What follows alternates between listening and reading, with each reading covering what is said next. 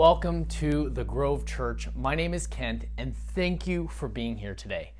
You can find all these videos and more on our website, www.grovechurch.life, or by visiting our YouTube page, thegrove_Bakersfield. And as always, you can give right on our website to support what God is doing through the Grove as we help all people experience new life in Jesus. So thank you for your partnership. Today, we are going to continue in our series, Genesis, in the beginning. We've been tracing out the story of the gospel in Genesis as we intersect with our lives today. We at the Grove desire to be a place of connectedness and belonging through the gospel. As we open up the book of Genesis, the gospel story, our story, comes pouring out of the pages. So let's jump back in. We're going to be opening up to Genesis chapter 12, so grab your phone or your Bible or follow along on the screen. I personally love Google Maps, but I hate asking for directions. And I realize that's a typical dude thing to say. I know emphasis on the last part of that statement. Yet, without Google Maps, I would be a total lost, disoriented, and humbled person. I use it so regularly to get around, whether it's to know how long it will take me to arrive at a destination or just actually to get directions to my destination. It wouldn't be crazy if I jumped onto Google Maps and it just changed my destination on me, taking me to a whole new area that I didn't recognize or didn't speak the same language even. Well, this is what God does to Abraham essentially in Genesis chapter 12. And as we jump back into this narrative, let me remind you where we've come so far in this story. Now, in the beginning of Genesis, God created us to be with Him in a perfect world. We were made in His image to rule and reign over creation with God. However, through Adam's transgression, chapter 3, he chose his way over God's way. We all fell with him. We're all finding ourselves separated from our relationship with God. See, God then lays out these consequences to this sin. He calls them curses in Genesis 3. And we begin to see these curses affect throughout the story and all throughout creation, leading ultimately up to the flood that God spared Noah and his family and all the animals on the ark from. Yet the washing of the water through the flood did not do away with the problem of sin.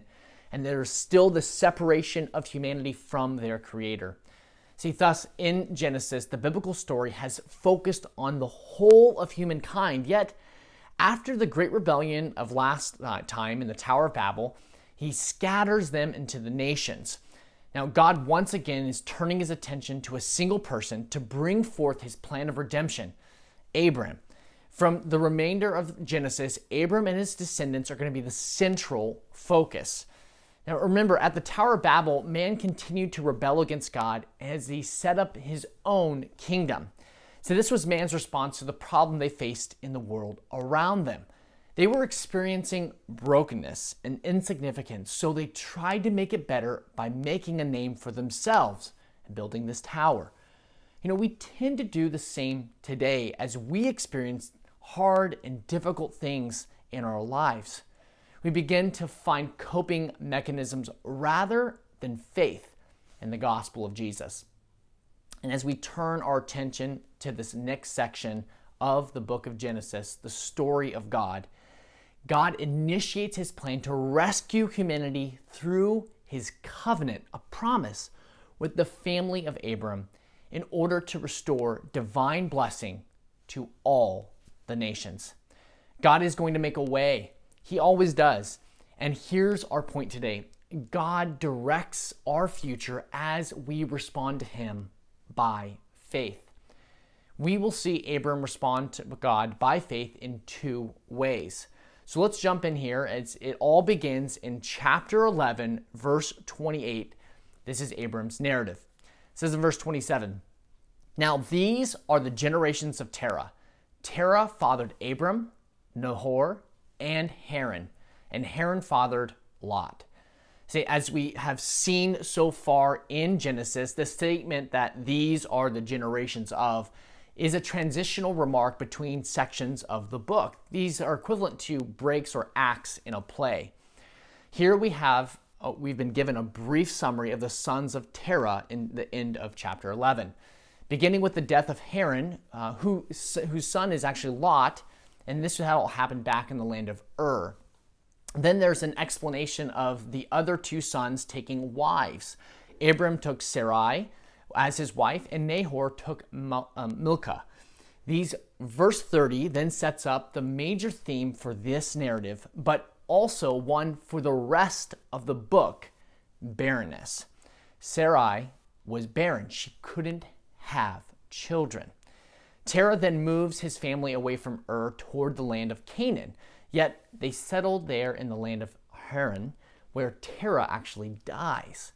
And as we turn the page to Genesis chapter 12, Abram is now the main character who will have this encounter with God.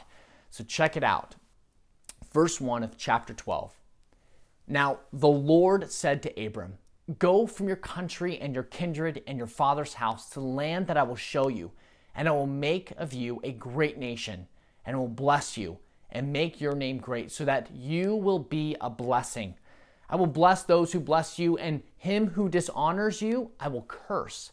And in you all the families of the earth shall be blessed." As God calls Abram to follow him, God reveals his divine plan through a series of promises he makes to Abram. God promises to make Abram and Sarai a great nation, to bless him, to make his name great, to make him a blessing, to bless those who bless him, to curse or to judge those who judge him, and ultimately to bless all the people on the earth through him. For the rest of the book of Genesis, we will see this promise come true. Even the last part. See, in Genesis chapter 12 is a huge turning point in the book. See, the plan that God initiates with Abram stands in stark contrast to the events at Babel, which are a great representation of the first 11 chapters. The people of the earth have sought to make a name for themselves with the construction of the Tower of Babel, but God rejects their ambitious plan to do things their own way. Now, however, God promises that he will make Abram's name great, make him into a great nation. I find it interesting that the trophies that the people of Babel attempted to take for themselves, whether it was fame, security, and a heritage for the future, are now God's free gift to Abram. This is a powerful reminder that what we seek to accomplish in our strength will fail, but God's promises will be fulfilled.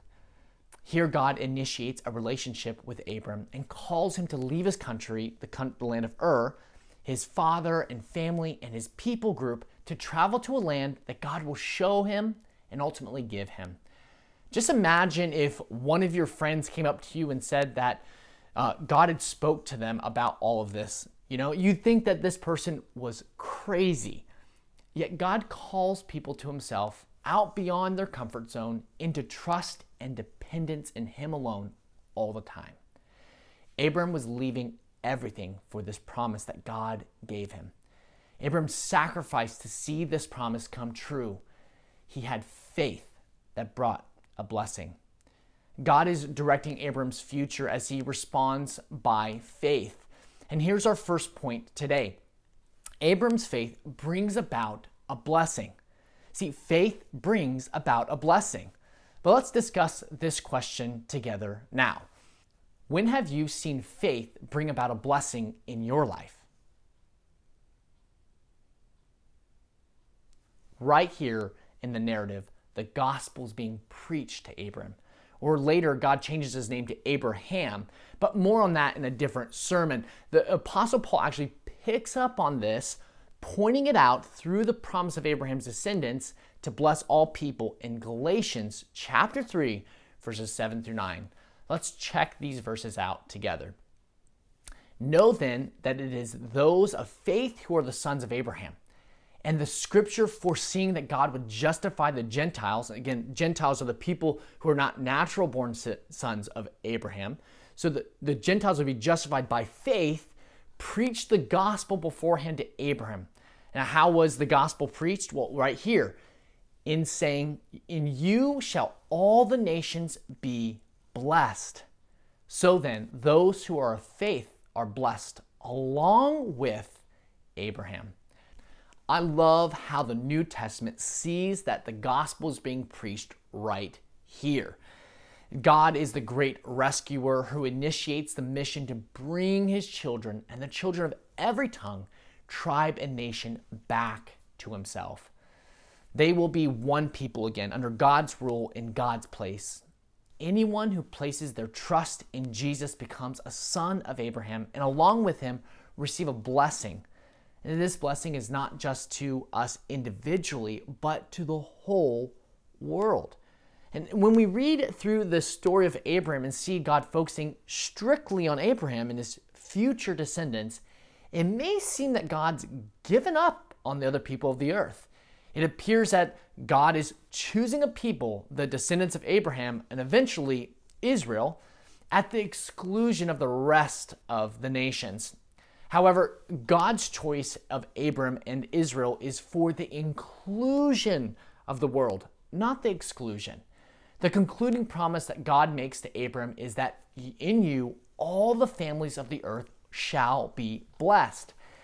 That is a climactic conclusion to why God is focusing on this one man and nation to bring about his redemptive plan to bless the entire world. This God accomplished through sending his son, Jesus. See, Jesus was a descendant of Abram, the fulfillment of the hope of the people of Israel's Messiah. He came and lived a perfect life that no one could live, that we couldn't live. He died the death we deserved because of sin and rebellion. And now all who place their trust in their faith in him alone will receive eternal life. See, that's the blessing of the new life in Jesus. Now, as we turn back to Genesis 12, the narrative continues in verse 4. So Abraham went. I love that. That he went. Well, how did he go? As the Lord had told him. Obedience. And what happened next? And Lot went with him. Abram was 75 years old when he departed from Haran. And Abram took Sarai, his wife, and Lot, his brother's son, and all the possessions that they had gathered, and the people they had acquired in Haran, and they set out to the land of Canaan. It's astonishing that at the age of 75, Abram responds by obeying God and sets out in an adventure to the not yet revealed location, going with his wife Sarai, his nephew Lot, and his extended family and servants. This is done in faith. God is the one who initiates his work and plans with Abraham. However, Abram does not just remain passive in this process. He journeys into the promises of God by responding in several ways. First of all, Abraham obeys God's direction. When God calls Abram to leave everything and to follow him, the scripture states, so Abram went as the Lord told him. That's crazy. Obeying God is not a one-time act. It's a lifestyle. I love this progression that happens. It says, verse 4, Abram went. Verse 5, that he set out. It says in verse 6 that Abram traveled through the land. Verse 8, he went toward the hills. In verse 9, Abram set out and continued toward.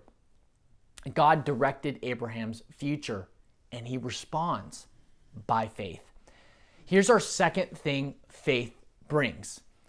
Faith brings about obedience. There's nothing more peaceful than to discern God's will in our lives, to obey him, to follow his direction. This can be extremely agonizing of a process where we question every minute decision we've made or will make in a day, which I don't believe is what discerning God's will is all about. Even if we do sense that we've discerned God's will, we tend to often look backwards to have confidence that we actually went God's way in a certain or particular decision. However, from time to time, we can experience a similar situation as Abram, where God somehow reveals a path we would not likely have chosen for ourselves, yet we wholeheartedly agree and take, even if it means sacrificing something we love or value.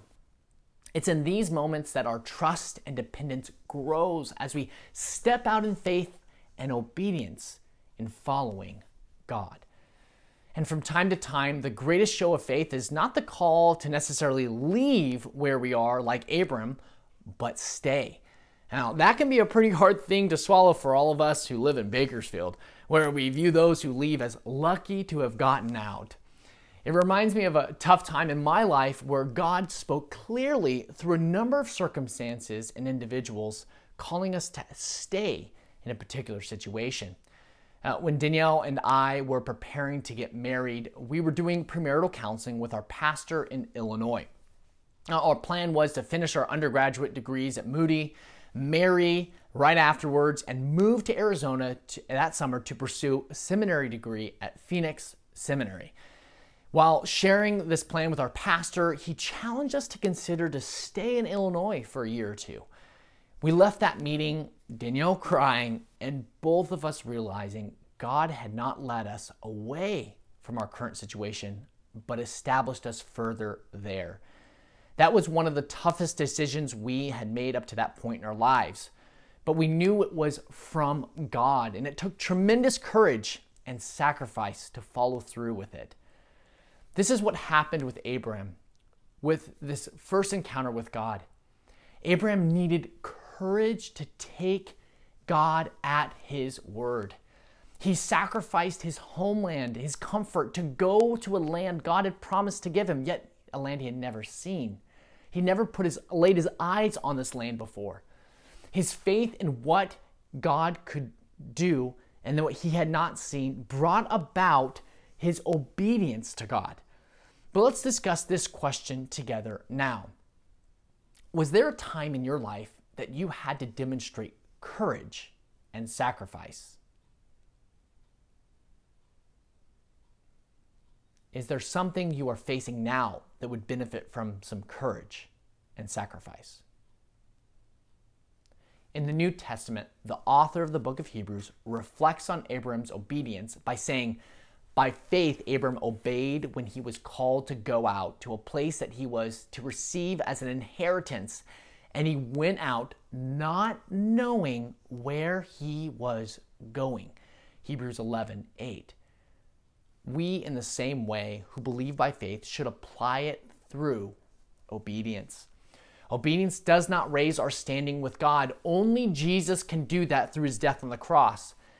Yet God is honored when we establish our lives in the gospel through living obediently in response to him.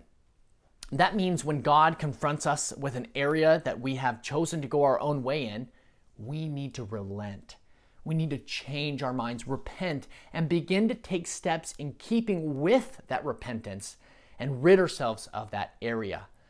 This will take courage and sacrifice to face some possibly messy challenges and issues in our lives. Yet, Jesus, through the cross, can bear your burden. He is enough to cover anything.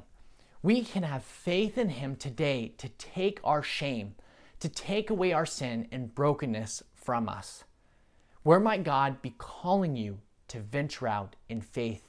We can trust God for a future as we do it by faith. Faith brings about a blessing to those who abide. As we trust Jesus and live a life of faith, we experience this new life that is given to us through the gospel. And then by faith, live in obedience to the one who paid it all for us. This trusting in the gospel is not a one-time thing. It's something we do every day. This is a faith that lives on while it continues to challenge and change our lives, our world, and our perspectives. We need to allow faith to bring about the necessary changes to our story so that our story becomes more and more like the gospel story. Take hold of faith today as it begins to bring forth a blessing and obedience in your life and in your week ahead. This should lead us into a time of giving thanks and to tell God how appreciative we are in this upcoming season we find ourselves. Well, thank you for tuning in today, and we look forward to gathering after the holiday. Happy Thanksgiving.